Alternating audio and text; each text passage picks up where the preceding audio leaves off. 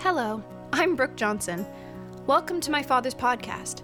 For this week's message, or any of the messages in our archive, subscribe for free on iTunes or wherever you get your podcasts.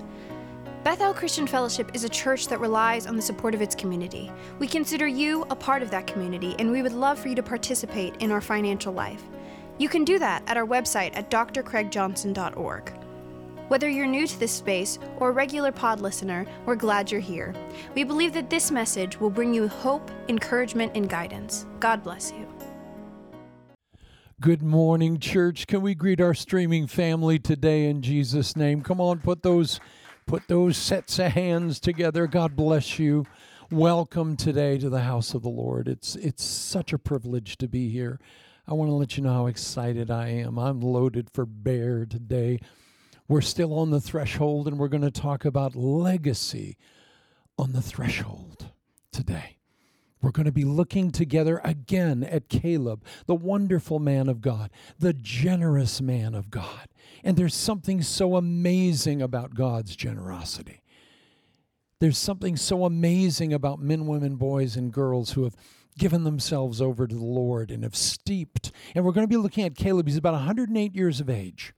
He's about ready to give up the ghost. He's at the end of his life, but the generosity of his spirit is contagious. And did you know, beloved, God always has a legacy fixed for your life. God always raises up young men, women, boys, and girls. You may not see them right now, but everyone who is called of God into the ministry, there is a legacy that we're leaving behind. And remember, our whole imagery has been potted plants versus planted plants. What is Jesus doing in the body? He's breaking the pots, the man-made containers, to allow our God-made roots to hit the God-made ground, because there's something amazing that happens when the God-made roots hit the God-made ground. There's fruit that can happen for the first time. Isn't it a season to have true fruit?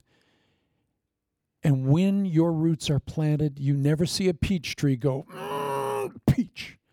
It's effortless. When you plant the roots, the God-made roots in the God-made ground, there's a fruitfulness that you can't imagine, and it comes in such a delicious way. Jesus said, my yoke is easy, my burden is light. You just don't see stress in the garden. Have you noticed? Just go in the backyard. Look at those trees that have been there for 80 years. They just don't sweat. They don't chain smoke. They don't bite their nails. We do. And we belong to Christ. We're supposed to be windows to eternity. Well, we're going to look at Caleb, the grand old man. Did you know in your 20s, you don't know what you don't know? In your 30s, you may grant in principle that there might be something you don't know, you just haven't run into it yet. In your 40s, life has happened a bit to you. Fire has come to you. You've sustained loss, difficulty, life happens.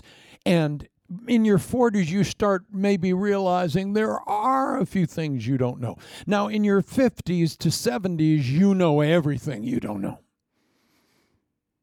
But then no one wants to listen to you. Isn't that something? They want to put you, yeah, Mom, there's Mau Mau and Pow Pow, and we're just going to put them in a home somewhere, right? When you finally have something to say. Now, in the Jewish community, our beloved brethren learned that until you were 70, you didn't have a right to open your mouth. You know, hey, the 20s can minister to the teens, and the 30s can minister to the 20s, and the 40s can minister to the 30s, but there's something about the wisdom of Caleb, the old sage, Papa Wit, the distilled wit of a lifetime. You know, one of the greatest grand old men I ever knew was Russ Busby. He was Billy Graham's photographer for 65 years. And Mr. Busby used to say, Pastor Craig, in my opinion, and I may be wrong. And then he would speak. And I said, Russ, hold on, first of all. You would have saved me 50 years of trouble if I would have learned that. In my opinion, and I may be wrong. With that line, you can hold forth and preach anything you want after you lead with that line, see? Russ Busby had the distilled wit of a lifetime. He was a white-haired leprechaun sage-like, twinkly-eyed, Man, 80 some years young. But he had Caleb's steeped wisdom. It's like steeping in a tea bag. You know, some folk just have been steeping in wisdom and insight. And when you're really in trouble, you'll jump the 20s, 30s, 40s, 50s to try to get to some distilled mama wit or daddy wit. And she's probably knitting something in a chair, and everybody's running past her 100 miles an hour because that's Mau Mau. Caleb is, we found out last week, the epitome of generosity. Remember Proverbs 11:24, the open hand. There is that which is open and generous and has all things, but the clenched fist even loses what it perceives that it has. Caleb, even at an old man, is generous, and we're going to see him giving his ministry away. The last thing he does when his dreams come true is he gives it away to a young man named Othniel. You're going to be introduced to the first judge of Israel, Othniel. Do you know what Othniel means? Lion of God. Caleb's name meant dog. Well, isn't that flattering? But he was a loyal and faithful dog. He was God's faithful man. Remember, 6 times it said of Caleb, he wholly gave himself over to the Lord. His secret was that he was wholly available, wholly open, and utterly generous. He was a window through whom God could do whatever he wanted, a conduit through which God could do whatever he wanted, and that's what God wants in every generation. And thank God the Calebs are about to die and you just want to grieve a bit, but don't worry, because wherever there's a Caleb, there's an Othniel. Othniel was the young man. Now, he's not as young as you think. Caleb's about 108. Othniel's about 75. But remember they left Egypt. Caleb is the last survivor of the first generation of those that left Egypt. He was a slave in Egypt. Remember, he had Kenizzite blood, he had Canaanite blood. He was not one of the children of Israel. And we found that God loves to adopt non-Jewish people into his line. Isn't that great? Remember the Melchizedek factor, that God will use Canaanites, and he will use the only ability you need is availability. And if your heart is wholly given over to God, he'll just put you in. And we find out over time that Caleb was absorbed into the tribe of Judah. He wasn't even one of the children of Israel, yet he becomes the greatest leader. And remember, the whole generation comes out, and there are 100 funerals a day for 40 years. Till 603,000 of that entire generation are dead, except for Caleb and Joshua. 2 guys, 2 old guys. By the way, old guys rule. I'm sorry. It's just true. So it was down to Joshua and Caleb. Joshua's dead now. Caleb is the sole custodian of all the history of the first generation. Beloved, when you're in your 50s to 70s, you finally have something to say for the first time. Let's not put those folk away. Let's glean wisdom. Amen. Sit at the feet. Remember the story of Mary and Martha? Where was Martha when Jesus was with her? She's in the kitchen, in the flesh, trying to do things. She's cooking meals Christ hasn't ordered. And Mary is seated at his feet, and she is choosing to glean. For the short time he's going to be here, she's going to glean whatever she can in an I-thou intimacy, a face-to-face communion. And Caleb, that's who he is in his relationship to God. Well, what we're introduced to today is there's been a young man named Othniel, the Lion of God. The old dog is going to choose a young lion who is going to be his successor in every conceivable way. Beloved, don't lose heart. In every generation, God has men, women, boys, and girls who are the next crop coming up. Well, I don't see them. You don't need to see them. They're there, though, and they're going to show up. And Othniel, no one heard about him, but he was a desert baby. He was one of those that had been born in the wilderness. So he's about 75. Remember, we found out that whole generation, majority were under 40, but all those above that were 58 to 70. All right? So those are young'uns in the Bible days. I love the old man verses now. Amen. Jacob was 65 when he met Rachel for the first time and lifted the well and kissed her and wept. Amen. Moses was how old when he saw the burning bush? He was 80. That's right. God has next to Caleb the whole time he's in the wilderness, Othniel. He's gleaning. Caleb's his mentor. And beloved, show me your friends and I'll show you your future. If you show me who your tea bag is steeping in, I can tell you where you're going. If you're steeping in wisdom, there's an ancient Jewish quote that said, find a wise man and wear his doorpost out. Find a wise woman and wear her doorpost out. Because I can tell you right now, evil friends corrupt good morals. And if you are steeping like Othniel around a Caleb, you are gonna, all good things are caught, not taught. They're caught. They're caught.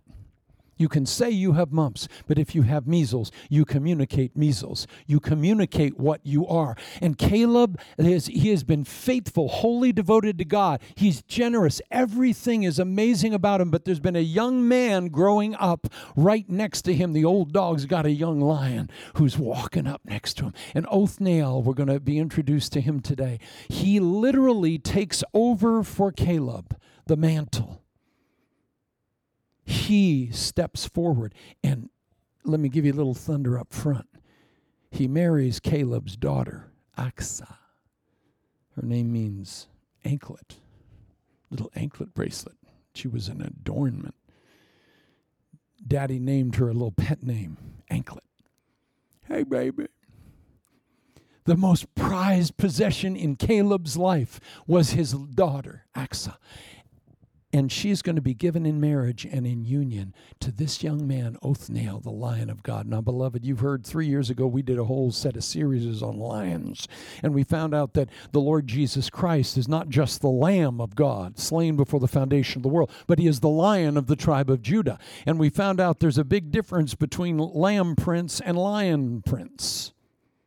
And we're entering into a season, beloved, where lions and lionesses are on the prowl, and they are going to have the vision and the insight to conquer for God in this third generation. We found out last week that the third generation was the generation that rose up and didn't know anything about God. Right? Everybody followed when Joshua was alive, and when the elders that knew Joshua were still alive, everybody followed the Lord. But as soon as Joshua dies and all those elders die, we have a generation raised up that doesn't know anything about God, doesn't care a thing about God. And the first thing they do, they forget the Lord.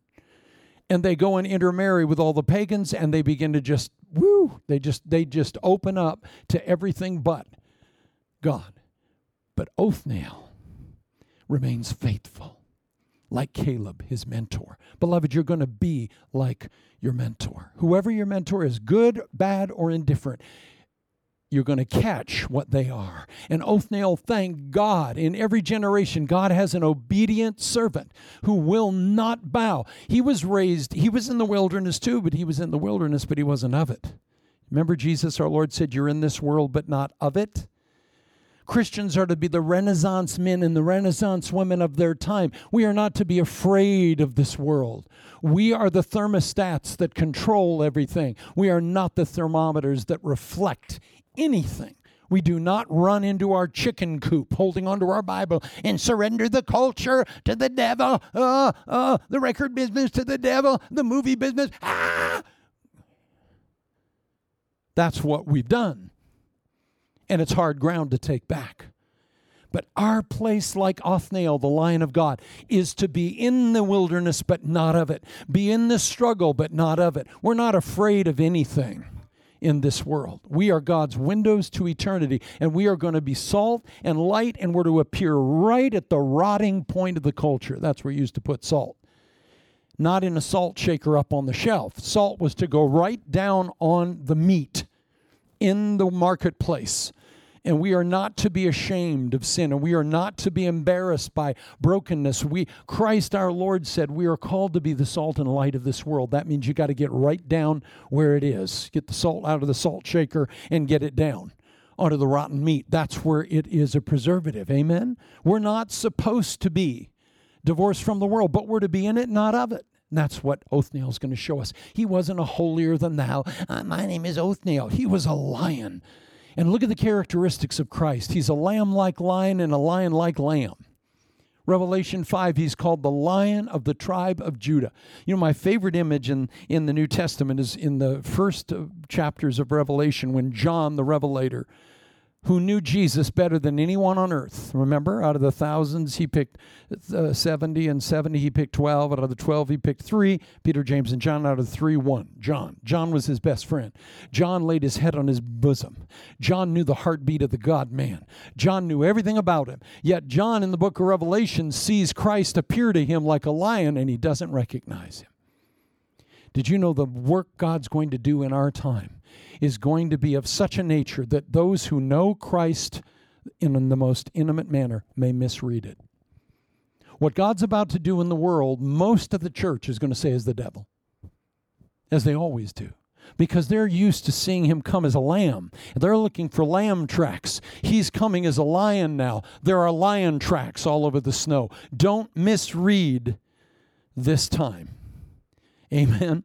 Because Caleb is about to give way. Yes, he's been loyal. Yes, he's been faithful, wholly given over to God. But there's an Othniel coming up. There's young lions coming up. And his very daughter, Aksa, is going to be the lioness that is going to match that lion, Othniel. And Othniel is going to be the first judge in the history of Israel. Let me tell you a little bit about him. He is a lion. Now, we gave you an overview of lion-like traits, and I'll remind you of a few because it's only been about 4 years since I taught on this. A lamb is easily preyed upon. It's weak. It's harmless. It can be sheared for clothes. But lions are animals who make prey of others. They're strong. They're wild. They're majestic. They're unpredictable. And don't you get too comfortable with them. They can run 50 miles an hour in one line. They can jump 36 feet in the air. And they walk on their tiptoes. And they're the most feared predators in the wild kingdom because they represent the authority of Jesus Christ, the King of the universe. And their roar can be heard 5 miles away. And in the jurisdiction of their 100 miles, in the center there, that means that for about 70 miles, every direction, you can hear the lion's roar. And they can eat 35% of their body weight in one sitting. That's like a 150-pound man eating 250 Big Macs. A day, they can eat that. And then they lay down in a safe den and they sleep for 20 hours a day. Digesting. See, that's your new argument. I'm just digesting. Pastor feeds us so well, it takes me all week to digest. Well, amen. But when they're resting and digesting and they're safe in their cave, the Bible says don't rouse them up. Don't you think that I'd like a selfie with that little tabby cat. That's not a tabby cat. They can do that and you're dead. You're done. And we hear about it every week, usually with a great pang of joy. What happened? Well, they went to get a selfie from the old lion. Watch out. Listen to Numbers 23, 23, and 24. There is no divination against Jacob, no evil omens against Israel. It will now be said of Jacob and Israel, see what God has done. The people rise like a lioness. They rouse themselves like a lion that does not rest till he devours its prey and drinks the blood of its victims. Oh, and everybody said, amen. Now, did you know the first and most important characteristic of a lion is his sight, his capacity for vision? God is going to give Caleb's position to Othniel, the lion of God. And Othniel is going to marry his daughter Aksa, the little lioness. And that lion and lioness are going to prove to be the only faithful people leading in the ministry to that third generation that does not know anything about God. They've defiled themselves through mixture. They're unequally yoked at every level. But how many of you know that God is always in charge and he's always on time and he always has a lion and a lioness made, born to rule the hour? And that's who Othniel is. So Caleb can rest. Not only can he rest, he can go home to glory knowing I'm passing everything I have on to a lion. And I raised my own lioness to be his match in everything. Oh, beloved, while you've been living, you don't realize it, but God's had the right mentors in your life, and God has been feeding you from the right tables. God has put in your life minerals, vitamins, in the form of men, women, boys, and girls who've been fathering you and mothering you, shaping you your whole life, sculpting you like master potters, seasoning you like a fine wine, and yet I don't see it. Well, trust me. Othniel the lion is growing right next to Caleb. Wow. And he's going to marry his lioness. She has caught all of her faith from Daddy. This is Daddy. She's his little anklet. Now, boys are a blessing from God. But I was completely unprepared for Brooke Galen Johnson to come out the chute. Solomon, Sebastian, Jacob, Grant, yeah, got this, yeah. I had my catcher's mitt on, and that little girl, oh Lord, seized my heart. Well, guess what? You don't stand a chance. Sorry. Slain. I have baby boy. Oh, yeah, you got 5 boys? Okay. Wait till she shows up. Wait till Axa, the little anklet. Bracelet. Daddy's little bracelet. What do you want? What can Daddy get? I am the humiliation of every father incarnate. Oh, my baby. Oh, what about me? Remember that old Monty Python bit? Oh, what's he doing? Mother, I'm Prime Minister of England. I'm about to give a speech on Rhodesia. Oh, look, he's talking back to his mom. Oh, look at who he is, the Prime Minister. Mother, please, I am the Prime Minister. Oh, he's talking back to his mom. Yeah, that's me with all my kids at all times. There's a lion and a lioness in the waiting room, beloved.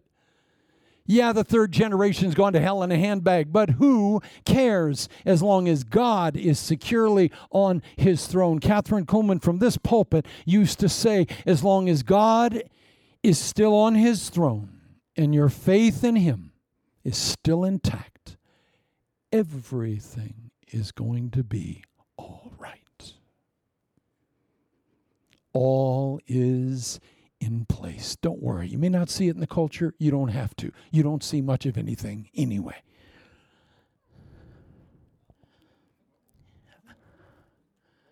The first trait of a lion is their sight. They see 8 times better in the dark with a highly developed night vision. Their eye design helps them pick up and amplify very faint light from the stars and the moon. They need only 1/16 of the light human beings need to see. Brother, sister, it's what they do with the light they have. Are you walking in the light that you have? The vision you're going to need to survive and negotiate this next cultural moment is the vision of a lion and a lioness. You have to have vision. You have to have a lion's capacity to take the light you have and walk in the light. If you will walk in the light you have, God will give you more. Think about it. Well, what about those that have never heard the gospel? So I espouse the whole universe is going to hell. Hold on. God simply demands that people walk in the light that they have. If you walk in the light that you have, you'll get more light. Great principle, huh? Blessed are those who ask, for they shall what? They receive. They seek. They find. They knock. It's going to be open to them. Jesus said, if you're hungry, if you're thirsty, if you ask, seek, knock, if you walk in the light that you have, the light increases. It's a principle. It increases. But if you don't walk in the light you have, and someone lights a match in the dark forest and you turn around and walk away, that's on you. If lighting a match makes you go, ow, ow, ow, it's so uncomfortable. Well, what are you going to do with the noonday sun? Is that going to help? Can't handle a match. Oh, what? Give you the sun? God's not an idiot. He gives enough light. The starry heavens above, the moral law within. If you walk in the light that you have, it'll increase. Lions have a capacity to use the light that they have to their greatest advantage. Amen? Othniel, we're going to see the Lion of God. This man has a sense of vision. He sees the third generation. He sees the compromise with the false gods and goddesses. He sees what they're doing. This was vile stuff. This is Baal and his consort. And the culture of the Canaanites believed that if you had sexual orgies on the threshing floor, you would incite Baal and his consort to have intercourse, and then comes the rain, and then you come and you get the fruit, and then all of it's a whole festival, feastial related orgy based filth. But Othniel is not hiding in the chicken coop. He's going to be salt and light right in the midst of it. And he is going to be using the light that he has. And the scripture says he's going to slay the greatest enemy that rose up in that day. We're not going to talk about him today. We're going to give him next week. We'll give him a little time next week. It'll take you 2 weeks to learn how to say his name. When he's finished with his conquests, there's going to be peace for decades. Because the lion, with his vision, knows exactly how to track God and trace God. Beloved, is your vision peaked right now? It needs to be. You need to make the most of the light that you have. If you don't walk in the light you have in a certain area, it shuts off, it dims. If you walk in it, it gets brighter. I go walk in our park every night, and at night they begin to knock the lights down at a certain point. But if you walk within the perimeter of the lights, the light you're in gets brighter all of a sudden. And I think the police are after me. Well, they probably are, but when you walk in the light you have, God gives you more. And isn't it something? If you walk in the knowledge you have and the wisdom you have, it increases. Isn't that amazing? You don't need to tell anybody you're increasing in wisdom. They see it. They see your moral life increasing because you're walking in the light that you have. But don't tell me when you're in darkness that you're walking in the light you have. If God just gave me light, I'd walk in it. Liar. Don't lie against the truth. Lion's vision, oh my Lord, my Lord. So they don't have more light. They just use the light they have more effectively. Lions see things hidden in plain sight. They can take the smallest point of light and they can turn it into sight. The smallest point of light, turn it into sight. Lions have vision. And this man, Othniel, who's going to take over for Caleb, he has every trait Caleb has. He smells like his mentor. He tastes like his mentor. Did you know when you steep in tea, you smell like what you steep in? I hope it's good. Now, I smell and steep in a very special cologne. I always tell you it's Napoleon's cologne. It was. But it was also the cologne of Goethe. It was the cologne of Voltaire. It was the cologne of Mark Twain. It was the cologne of Oscar Wilde. It was the cologne of Louis XV. It was the cologne of Lady Diane. It was the cologne of almost every major author, every major intellect, every major Napoleon III, Queen Victoria, young Queen Victoria. She used to wear this same. So I steep, you hug me and you go, he smells pretty good. I hope you think that because everyone who's anyone has worn that. Now the platinum givers, we may try to arrange a little bit of that cologne with your platinum offering. We'll have Gretchen run it to your house. Run it. You can't drive a car. You have to run. If you're committed, Gretchen, you'll do it. Beloved, this is a time to walk in the light that you have. And you know what, lions? They hunt with strategy. They hang out in packs. Up to 40 lions. They're smart enough to know as strong as they are, they're better together.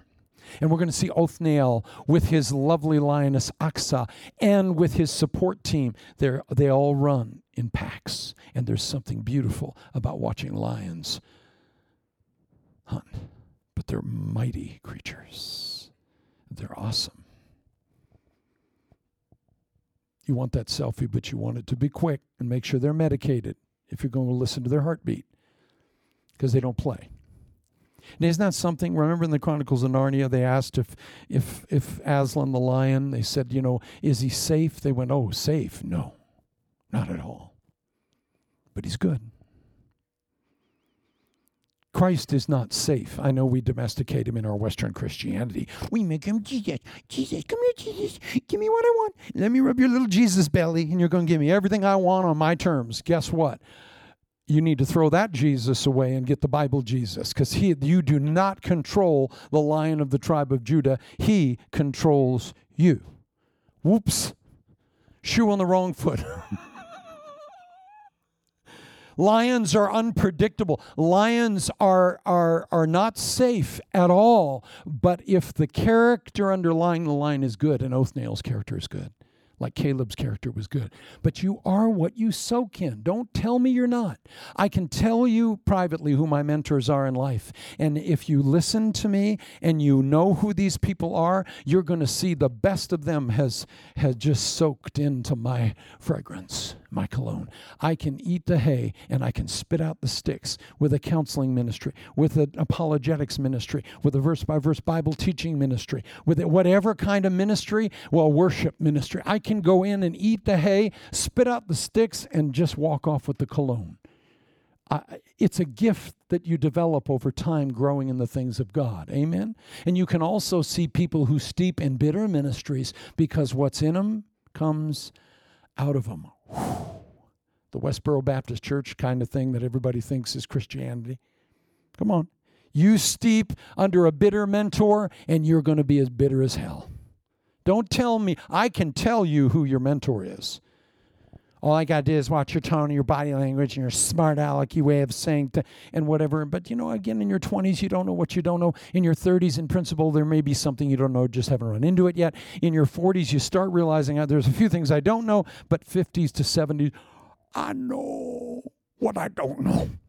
In fact, y'all gather around. Daddy's going to talk. Isn't it true? I heard the story of a gentleman. He came into a church, but he was older, and they just sort of put the old folk in the back. He'd been married 60 years, and he's volunteering to minister to a young marrieds group of folk that'd been married 5 years and younger. When he first walked in, they didn't seem to see any value in the old guy. Oh, there's the old guy. Ooh. You can hear him creaking from here. But how many of you know Pow Pow? He had the secret sauce. He's got the wit. Yeah, I know what you think you know, baby. And you don't need to be arrogant about being old and wise. But you got to know that there's a difference in life between somebody married 5 years in their 20s and somebody who's been married 60 years. He's forgotten more than you'll ever know. And yet we want to ignore and walk past them and get counsel from someone who wrote a book at 25. I wrote a book. I have a PhD in trampoline. Oh, good for you, honey. PhD means post-hole digger, piled higher and deeper, and phenomenally dumb.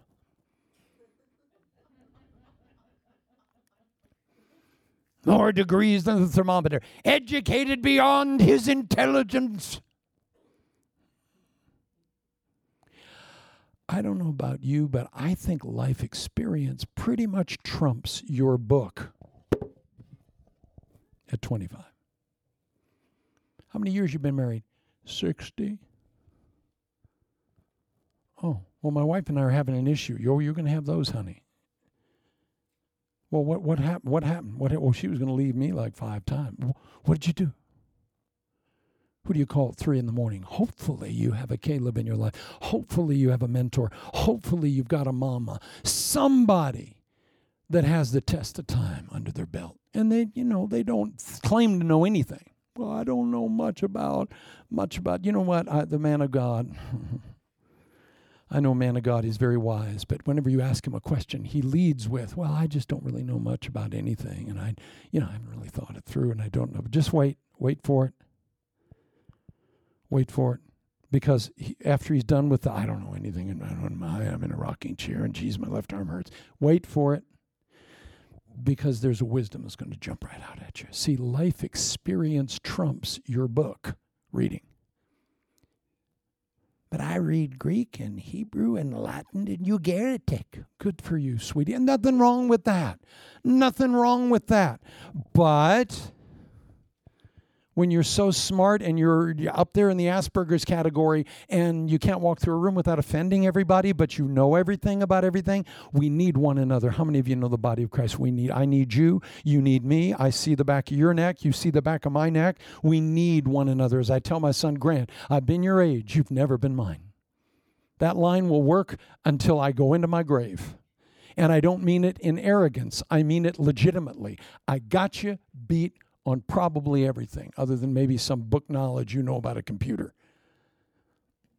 But those things don't matter usually when your heart's broken and your spouse has just cheated on you and you don't know if you're going to be able to keep that marriage together. Who you're going to call? Ghostbuster. Hopefully there's a Caleb in the woodpile. Hopefully there's an Othniel, a lion. Hopefully an Aksa, a lioness. Somebody that has seen it all, been there, done that, bought the T-shirt factory. That's who you need to speak in a moment of chaos and crisis. When your kid's hair is on fire and they're just about to, what do you need? You need peace. You need someone to say, peace, be still, honey. Now, let me tell you a story. And just calm, lower your voice. That's when I lower your voice. Everything starts lowering down. Caleb was that to Othniel. Lion's vision. Do you see? I just want to point out the lion-like skill of vision. Why? Because we're coming into a season where how you handle the light that you have now is going to dictate where you're going. All right, now, I think we've got that. No, we don't. Let me re-preach it. No. Don't worry.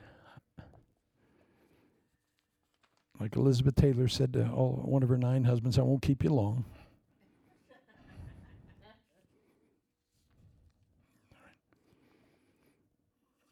I heard a laugh somewhere out there. I heard you've never heard that, have you? Yeah, thank you. Whoever you are, please write in and please give. Thank you. All right. I'm not going to give to no Liz Taylor jokes. Okay, well. All right.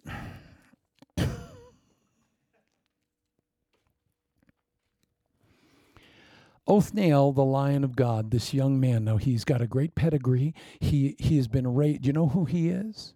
He is related to Caleb by blood. Some say he's his nephew. Others say he's his son from like his half-stepson. We don't know, but we do know they're blood related. Boy, it's good to be related by blood and by faith. He's there. Don't ever think it doesn't matter who's raised you in your family of origin. Oh, it matters where you came from. It matters who your family is.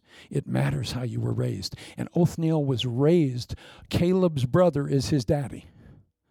He's been raised in the wilderness. He's been in it, but not of it. He's seen the power of God. He saw Othniel right next to Caleb. He saw the manna for 40 years. He saw the pillar of fire and the pillar of cloud. He saw the shoes not wear out. He saw the tabernacle and the sacrificial system. He saw all the works of God. And so Othniel has practical, tangible life experience of God, while learning and gleaning from his mentor. Oh, isn't it good to have somebody that you can trust with your heart? Someone you can talk to about your secrets. You know, most of your secrets, if you could just get them out and throw them up on somebody that's safe, you wouldn't need to go tell the whole world. God help the social media generations. Everything you think at 3 a.m. you're going to put online to be kept forever against you because you were drunk. Whoops. Wrong time to take selfies and post them online. Thank God the social media didn't exist when little Craig was running about. Oh, Lord Jesus, thank you. I might genuflect on that. Oh, Lord. Othniel was of the blood and the faith of Caleb. His mentor was the only man alive from the first generation. Now, wouldn't you think you'd give Caleb a lot of attention? He's the only living historian. You know, I've had the privilege of knowing many people. I knew President Kennedy's best friend, Dave Powers, of the Irish Mafia. I knew his secretary, Evelyn Lincoln.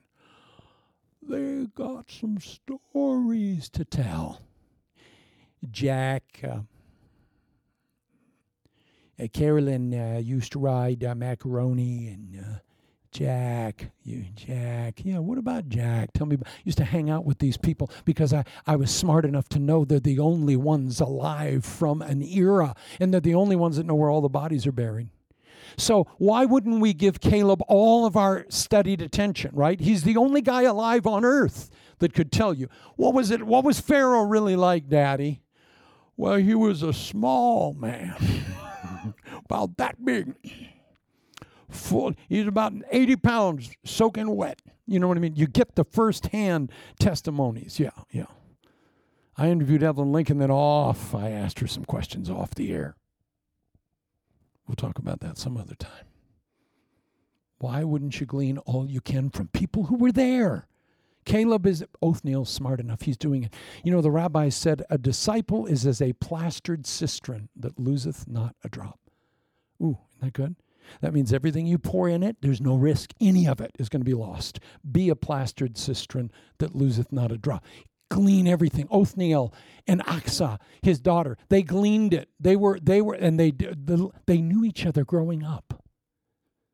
They're going to wind up married, but they weren't strangers. They grew up together in the wilderness. They grew up together in their life experience under the mentorship of Caleb, the greatest man alive on earth spiritually. Some of you have been gleaning more than you realize. But young lions and lionesses, it's your time to come forth. Caleb's going to leave soon. It's your time now to get comfortable with the fact that you're stepping out. In the third generation, cheer up, saints, it's getting worse. The darkest hour is just before the storm. People, Christians say, well, isn't God going to move you? Oh, there's going to be revival and awakening, but there's only an awakening after abject darkness and all hell lets loose, and even the Christians, even the elect think it's over. That's when the revival comes. If you studied revival history, you'd know some of that, but no. Oh, get your Bible. We're going to the chicken coop. Help. Oh, cheer up, saints. We live in a delicious time. The darker the night, the brighter the stars. Don't you get that? You even you show your jewels off against a pitch black back. Blacker the better. The darker the better. The Bible says all God's mornings, and evening and morning was the first day. It's always dark first, then the light comes. We're right on time. Othniel, take heart. Lion, your time's about here. Achsah, lioness, get ready. Your little paws. Everything about your lion-like nature is going to be fulfilled in the midst of a culture that's going to hell in a handbag. Good news. Amen. The power of God is only and ever seen. Whenever you read about an awakening or a great revival, whatever it is you want to study around the world, you know what you're going to see during the 1600s? It was the blackest time in London's history. None have ever seen such darkness. You know what I mean? Puritan times compared to what we're dealing with on social media. You know, it was black and dark. Oh, help. There were picture movie shows. Oh, they were G-rated. Oh, Jesus, save us quick. Beloved, it's always darkest before the dawn. It's going to get worse. We are going to be absolutely comfortable in the third generation. We're born for this. You are born for this hour, Othniel, Lion of God, Achsah, Lioness of God. So he came from Caleb's family, blood and faith. Matters who's raised you. And don't ever underestimate what God can do through one man, one woman, one boy, or one girl that yields to the Holy Spirit. Do you know the characteristic of him? It says of Othniel that the Spirit of the Lord came upon him. Yeah, the Spirit of the Lord came on Gideon. Mm-hmm. The Spirit of the Lord came on Jephthah. Yeah, the Spirit of the Lord came on Samson. Those are the other three. But in Othniel's case, the Bible says he's only introduced in 3 verses. He doesn't say anything. We never hear him talking. Thank God. Because God did all the talking through Othniel, through the power of the Holy Spirit. Beloved, we live in a culture and a time that must see the power of the Holy Spirit. And the power of the Holy Spirit was the predominant fact of Othniel's life. We don't read anything about there's no drama in his life. He doesn't preach. He doesn't waste time in the narrative. He doesn't have 60 weird, lustful sins that we have to fight our way through. Othniel is the paragon of character and virtue. And like Caleb, he's going to finish well. Oh, isn't it just good to hear in advance someone's going to finish well? He was fine until the last week of his life. And he went to a motel. Oh, no, please. Please. I was so happy when Billy Graham went home to be with the Lord. I just said keep everyone out of his cabin. No selfies, nothing. He was a prophet with honor. Thank God, right? Lock the cabin.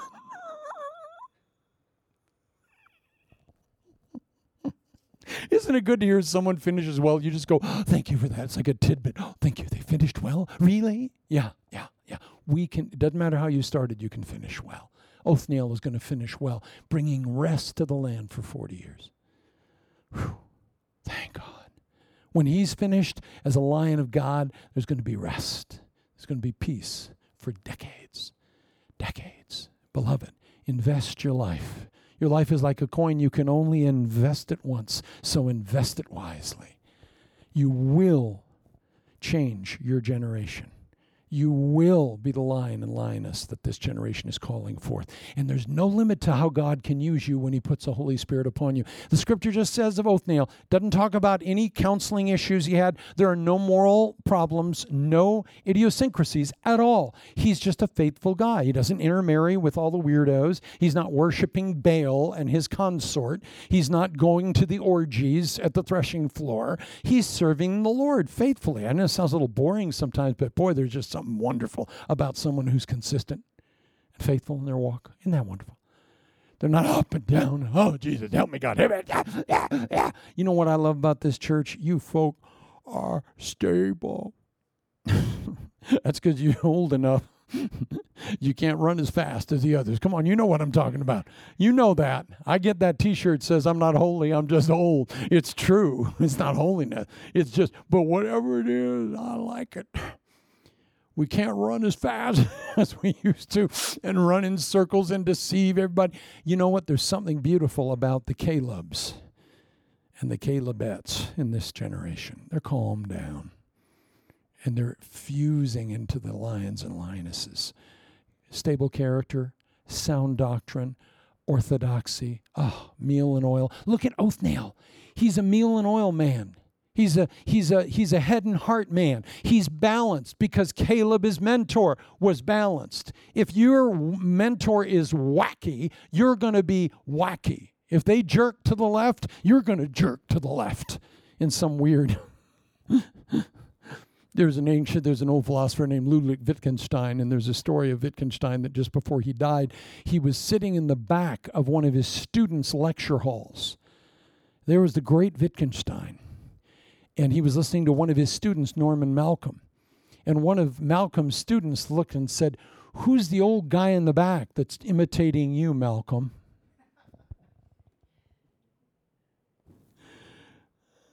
You got the shoe on the wrong foot. You've been shaping lives you don't even know. One of my mentors, he used to carry his briefcase, and he only had one strap attached. He said, first of all, only one strap is all you need to hold the briefcase together. But all of his students started bringing their briefcases to his classes with just one strap on. Imitation is the most sincere form of flattery. You imitate who you look up to and who you respect.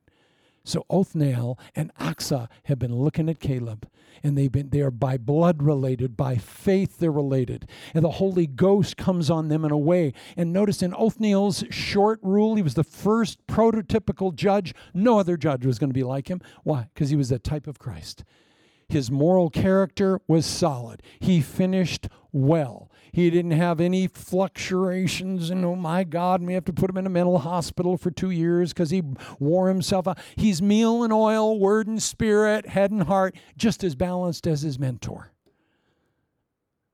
You may want to make a choice wisely concerning your mentors. That's a gleaning. Now, do you remember when we talked about Caleb? We found out that he was a potted plant. Egypt was a pot.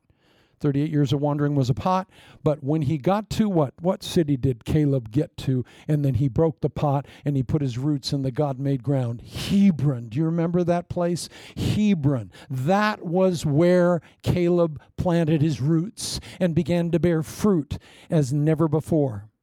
And we found out Hebron was a holy place.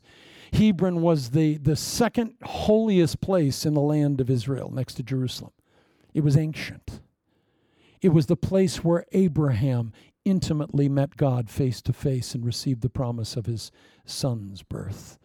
It was in Hebron David ruled for the first 7 years of his life. It was in Hebron that all the matriarchs and patriarchs were buried. The dust of Abraham and Isaac and Rebekah and everyone. It was a sacred place hallowed by the dust of the burial of God's people in the cave of Machpelah. Hebron was a glorious, holy place. And it was the place where Eshcol was, where, remember, the children of Israel saw the giants and they saw the basketball-sized pomegranates. And remember the fruit so big it took 2 men to carry 1 cluster of grapes? That was the place that Caleb chose to put his roots down. Beloved, God is breaking your pot right now. Any man-made pot, medium-sized, small or big, is being broken. Why? To hurt you, harm you? No. To put your God-made roots on the God-made ground in your Hebron. Hebron was the land, the place where Caleb was to be planted. And the Bible says God gave him Hebron and gave his children in perpetuity that area of Hebron. So guess who helped him win Hebron? Othniel, the little lion, has been at the dog's foot. So usually you think it's a dog chasing a lion. It's a lion chasing a dog. It may look weird, but God is raising everybody up where they need to be. A trained lion. Come here, Bacon. Come here. That's Bacon the lion. He's my little... Come here, honey. Jump up on the pulpit. Jump up on... Look at Bacon. Talk to the people. Wave at the people, Bacon. All right.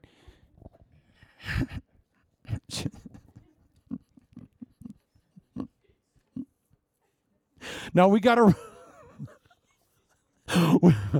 we got to roll Caleb through Hebron again because we got to roll Othniel through Hebron. Othniel stood by his side, Bacon the faithful lion. When Caleb broke the pot and put his roots down, Othniel broke his pot and put his roots down. And Hebron became this holy place. Beloved, God will break your pot, but it may not be where you live right now. It may not be where you are right now. He will break your pot when you get over the right ground to be planted in. Some of you wants in Des Moines. Sorry. But I live in L.A. I don't want... Yeah, maybe it's Des Moines. Maybe that's the good ground for your good roots. I don't want to scare anyone. Because sometimes you can have the right seed but the wrong ground. Ever thought of that? You can put the right seed on cement. You got to have the right seed and the right ground and the right ground and the right seed, and they have to match, and that's when you see fruit. But you've been putting yourself on concrete ministries. Now, we don't want to go through 5 of your past relationships, but that was seed on concrete. You know, that you were watering ranch gardens. Oh, here's another. I'll water this screwdriver for 30 years. Maybe that'll grow. Nope. Let's water a gaggle of hammers. Nope. Different, but nope. All right. We want to put the right seed on the right ground, the right roots on the right God-made ground, and then guess what happens? Boom. Overnight, there's fruit. Now listen to this. So Othniel's with him in Hebron. But let me tell you something. There is one other city just to the south of Hebron that had been not conquered properly. And it's a city called Kirjath Sefer. There's another name, Debir. This was a philosophical stronghold. Did you know the Canaanites, like every other culture, had stronghold cities that represented their ideology and their belief system? Did you know how? These were not stupid giants. I mean, you get the idea. These are giants, what's that big show that we love to watch all the time? Big G, or what is the guy? It's sort of stupid, and all the lions are, the giants are dopey, and they can smell humans. But these were not stupid lions and stupid giants in Canaan. These were wise, demonically strongholded. It's a new word. I knew my grandma was demonically strongholded. Maybe she was. The giants of Canaan were not stupid. They had an outpost, a city, that contained all their philosophical knowledge, all of their wisdom. It was the stronghold spiritually of the whole Canaanite worldview. And it was called Debir. And Caleb said, we took Hebron, we've rolled our snowballs through that, we're planted in good ground.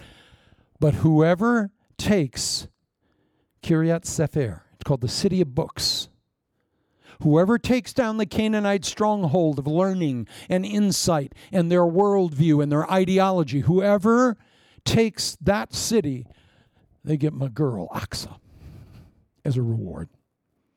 And guess who ran out at the speed of light? The lion, Othniel. He said, I want that city. Oh, beloved, let me tell you a little bit about this ancient city. Hebron was enough, but Debir was a magnificent stronghold. Let me read you some facts. The city's name was Kiryat Sefer, the city of books. It's recorded twice in the Bible, in Judges chapter 1, verses 11 through 12. From there they went against the inhabitants of Debir. The name Debir was formerly Kirjath Sefer. And Caleb said, he who attacks Kirjath Sefer and captures it, I will give him Aksa, my daughter, for wife. Kirjath Sefer was the ideological center of the Canaanite world. It was the administrative capital. It's called the city of scribes, the city of records. It was the place that was the repository of the whole philosophical belief system of the Canaanites. Did you know it was the governmental center?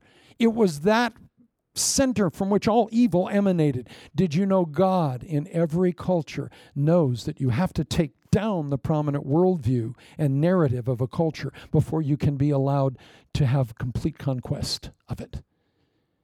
Did you know that God always takes down the rooted strongholds in an area?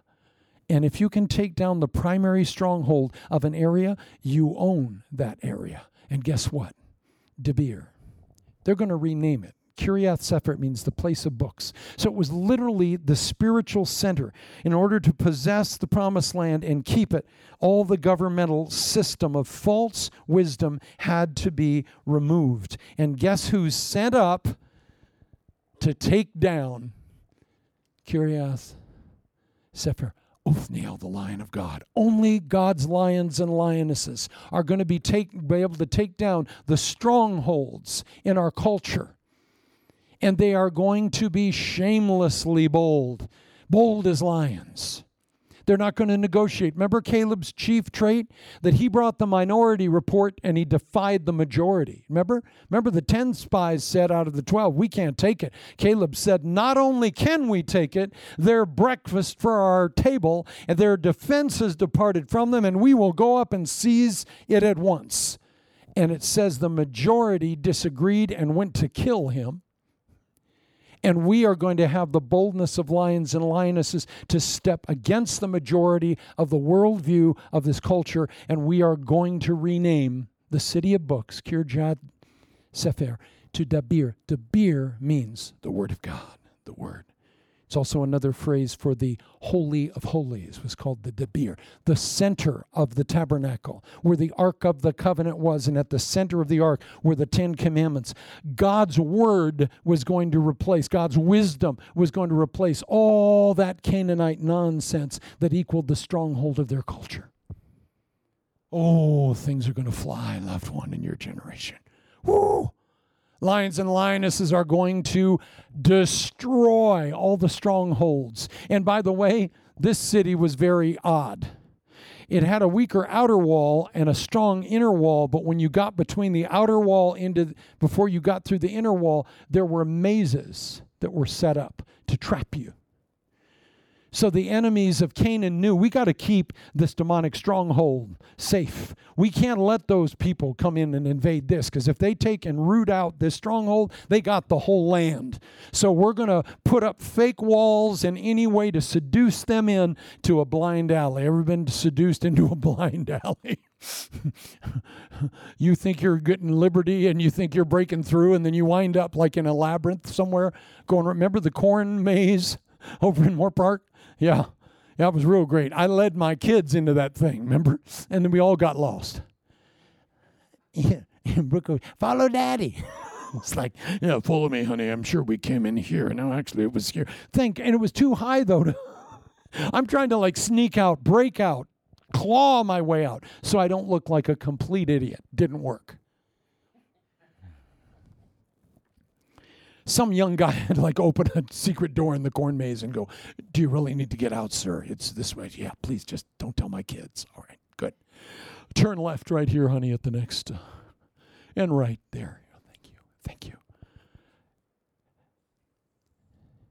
Debir was a city that had a fake wall, and they wanted to distort the blind alleys to catch you and capture you. That's what you had to contend with if you wanted to take down this stronghold. But guess what? Othniel the lion was raised all of his life for this, and it just says they took it at once. It was the center of the oracle, the ancient Anakim, all their collective corporate wisdom. It's where the false priests were with their doctrinal books. And it says Othniel he just took his paw as a lion and went and uprooted that thing and took it. And guess what? They took the land right after it. Did you know there are some strongholds that may have to come down in our lives? But as soon as they fall, the land is yours. But you got to root out the strong man, Jesus said. Got to get rid of the stronghold. And isn't it funny that Othniel, Caleb didn't take it. He could have.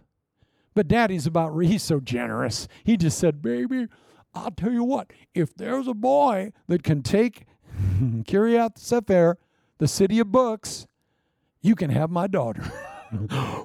He's like, the roadrunner. He's back. Now, he wasn't holding his daughter hostage. This wasn't some weird cultural thing where she's going, no, Daddy, he's so ugly. No, this was a match made in heaven. They grew up together. They were in the wilderness together. They had a shared life experience. They're of the same blood and faith. They are perfectly matched and beloved. The lions and lionesses that are going to take this culture are going to be equally yoked at every level of their life. Well, I married a Christian. That doesn't mean you're equally yoked. You can marry a jackass Christian. That's unequally yoked. You can marry an idiot Christian. You marry an immoral Christian. Well, at least they were saved. Well, yeah, and a serial killer, yeah. In their weaker moments when they weren't following Jesus. Come on now. One thing about Othniel and Asa is they were equally yoked, and they waited their lives to be hooked up to the right people so that when they moved forward as a lion and a lioness, they were going to change their culture. Come on, somebody say amen. Lions and lionesses, not unequal, not a lion and a boar. You guys you're together? Yes. Come here, honey. Let's get out of here. We're not appreciated. No, not lions and pigs and lions and dogs. That was even a stretch. The dog with a lion. Bacon. It's a lion and a lioness. We need to see an equally yoked season. Amen. Vertically and horizontally. Wouldn't that be a gift to not have one person saved and the other demon possessed? I am legion for we are many. And you guys got married in Vegas last night? Yeah, we wanted to make it right, Oh. Beloved, there's a beauty that we see when we're equally yoked. In the ministry, where we serve, our mentors, our life companions. Oh my God, it's going to be a beautiful season. And it's funny, they're not spiritual prigs. These aren't people whose theology is as high as the heaven and twice as cold. These are passionate men, women, boys, and girls who run with God. That'll make Caleb sleep well at night knowing he's got a young lion that he's raised and a young lioness that is his little baby girl. Don't mess with his baby girl. I love you, Othniel, but if you ever hurt my girl, I'm going to make you feel pain you've never dreamed. Isn't that funny? Othniel and Caleb, they rolled through Hebron together.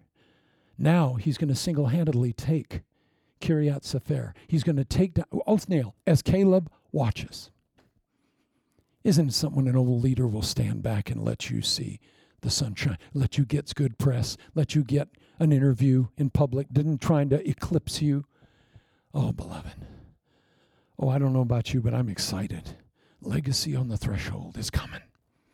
Those of you who are laying down your life and your legacy, those who are just picking up your legacy, it's good news all around. But I want to pray for you. You say, well, what does this have to do with me? Well, whether you know it or not, you're a lion of God. You're a lioness. You have wisdom you have not even tapped the root of. That's why you're as old as you are. That's why you know what you know. That's why you've been through the fire you've been through. Because you're going to be one of those men, women, boys, or girls that is going to give wisdom to this next generation. Oh, they need it in these dark times. The stories you can tell about what God did in the Mesolithic era, those stories matter. Amen. What a generous heart Caleb had. And we're just sort of, we'll deal with Othniel. I hadn't preached everything in my bag yet about him. We're going to come soon to an end of this threshold teaching. Don't cry. Don't break out in tears. Gretchen, calm down. Because I'll do another series of 35 episodes. But there is a season now where legacy is going to be seen on the threshold. Legacy, legacy, legacy. That means it's what you leave behind. I've often said I want to be like the incense in the temple. It was ground to powder. It was set ablaze. And it disappeared, and it left a beautiful fragrance behind. Wouldn't that be lovely to have a legacy where you leave something behind that is fragrant? Whew. Caleb left that to Othniel and Achsah. I want to pray for first my Calebs and Mrs. Caleb's. Because maybe you think you're coming to an end of a season of your life. That's all right. It's okay. It's all good. You're right where you need to be. And I want to pray for my Othniels and Achsahs, my lions and lionesses that are just coming up. Ooh, their vision is getting keen. They've been using their light. They're practicing every night in the dark with managing their gifts and their talents and their abilities. They're playfully learning how to be lions and lionesses. Father, I bless right now the Calebs, oh God. The faithful men of God who have given their lives. Sometimes they seem to have poured out their souls. Seems like on ungrateful ground, maybe. Maybe they feel they've watered a wrench garden. Maybe these Calebs feel that they could have poured their life waters out on better place. But hold on, Lord, I bless the Caleb that watches me right now. God, in spite of you, has kept you. He has used you in a way you cannot possibly see. There's one word in heaven. Oh, you're going to see that you poured your life out just right. Lord, bless all the Calebs who have just shown up no matter what. They're the last living custodians of the history of the first generation. We bless them. We want to learn from them and hear their stories over and over again until we're bored to tears, but we want to hear it for the 100th time. Bless the Calebs, Lord, and all they yet have to pour into this next generation. And Lord, and Caleb's precious wife, Lord, all of these daughters of God, Lord, that have been the Caleb's counterpart partners in this world. Lord, bless your daughters, Lord, who have lived so long, seen so much. And Lord, thank you. They will live to see their wisdom valued, thirsted for, sought after. Bless all the Calebs and their generation, Jesus. And Lord, we pray right now in the name of Jesus. Gretchen, just go about and lay hands on everybody this morning. Thank you, Father God. We pray now for all of your beautiful Othniels, Lord. All these young lions that are coming up and their prowess is peaked, and their gifts and their talents are heightened. And thank you, they've been practicing seeing in the dark. And thank you, God, they've been walking in the light that they have. And thank you that your blood has cleansed them of all their sins and frailties and weaknesses. And Lord, we bless Othniel. We bless the lions that are coming up. We bless them with supernatural strength, Lord. They're going to jump 36 feet. They're going to run 50 miles an hour. They're going to be able to swat down Kiryat Sefer. They're going to be able to destroy the stronghold of the city of books. They're going to be able to tear down false ideologies, false worldviews, and bring the truth to light, Lord. A blessing on all your Othniels watching this morning. And Lord, your Aksas, those beautiful lioness daughters of yours. Oh God, they're precious. The little anklet bracelets, the little adornments in your kingdom, they're just so precious. Bless them, Lord. Fill them with the Holy Ghost. Fill them with meaning and value, and raise them up in a moment, Lord. Wherever they've been, raise them up in a moment to walk in your ways and to that boldness of conquest moving forward. Bless the Othniels and the Aksas. Amen. And somebody, Lord, bless all your servants that have just shown up. We pray to finish well, as Caleb did. We want to give up our crown, and we want to pass that baton on to the next person, the next group. And we thank you that you will get all the glory for what is done in and through our lives, in our church, and our ministry, in Jesus' name. Someone say amen. Put your hands together right now. Put your hands together. We love you. We praise God for you. Can we thank God for Mike Fuller putting all this together and making everything run the way it should? We love you, Mikey. We love you, brother. And the cross is, remember, the altar's always open. You can come anytime. Beloved, God is right on time.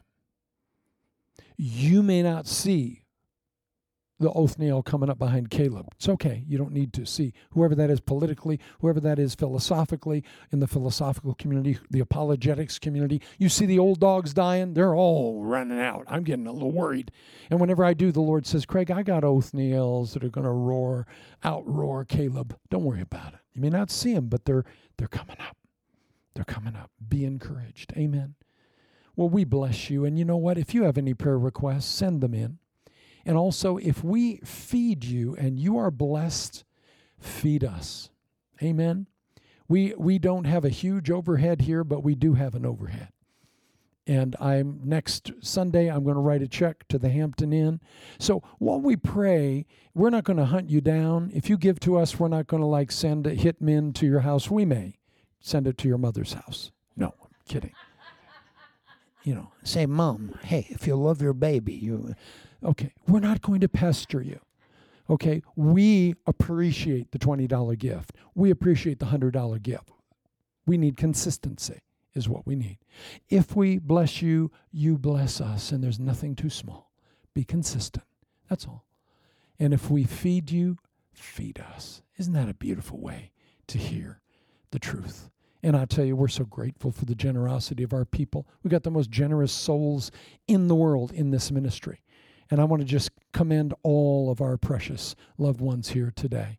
We bless you. But we want you to have the opportunity of planting Jack and the Beanstalk seed into this ground, because it's good ground. Amen. Father, we pray right now for everyone under the sound of my voice that you would bless them, Lord. Bless their finances. Bless their families. Bless their relationships, Lord Jesus. Open the altars and let them come forward, Lord, and find newness of life in you. If someone doesn't know you today, Jesus, that they will just open the heart and say, Jesus, come into my heart. Jesus, please be my Lord. And you will open their lives. You will rush in. It's like opening a submarine underwater. He'll rush in.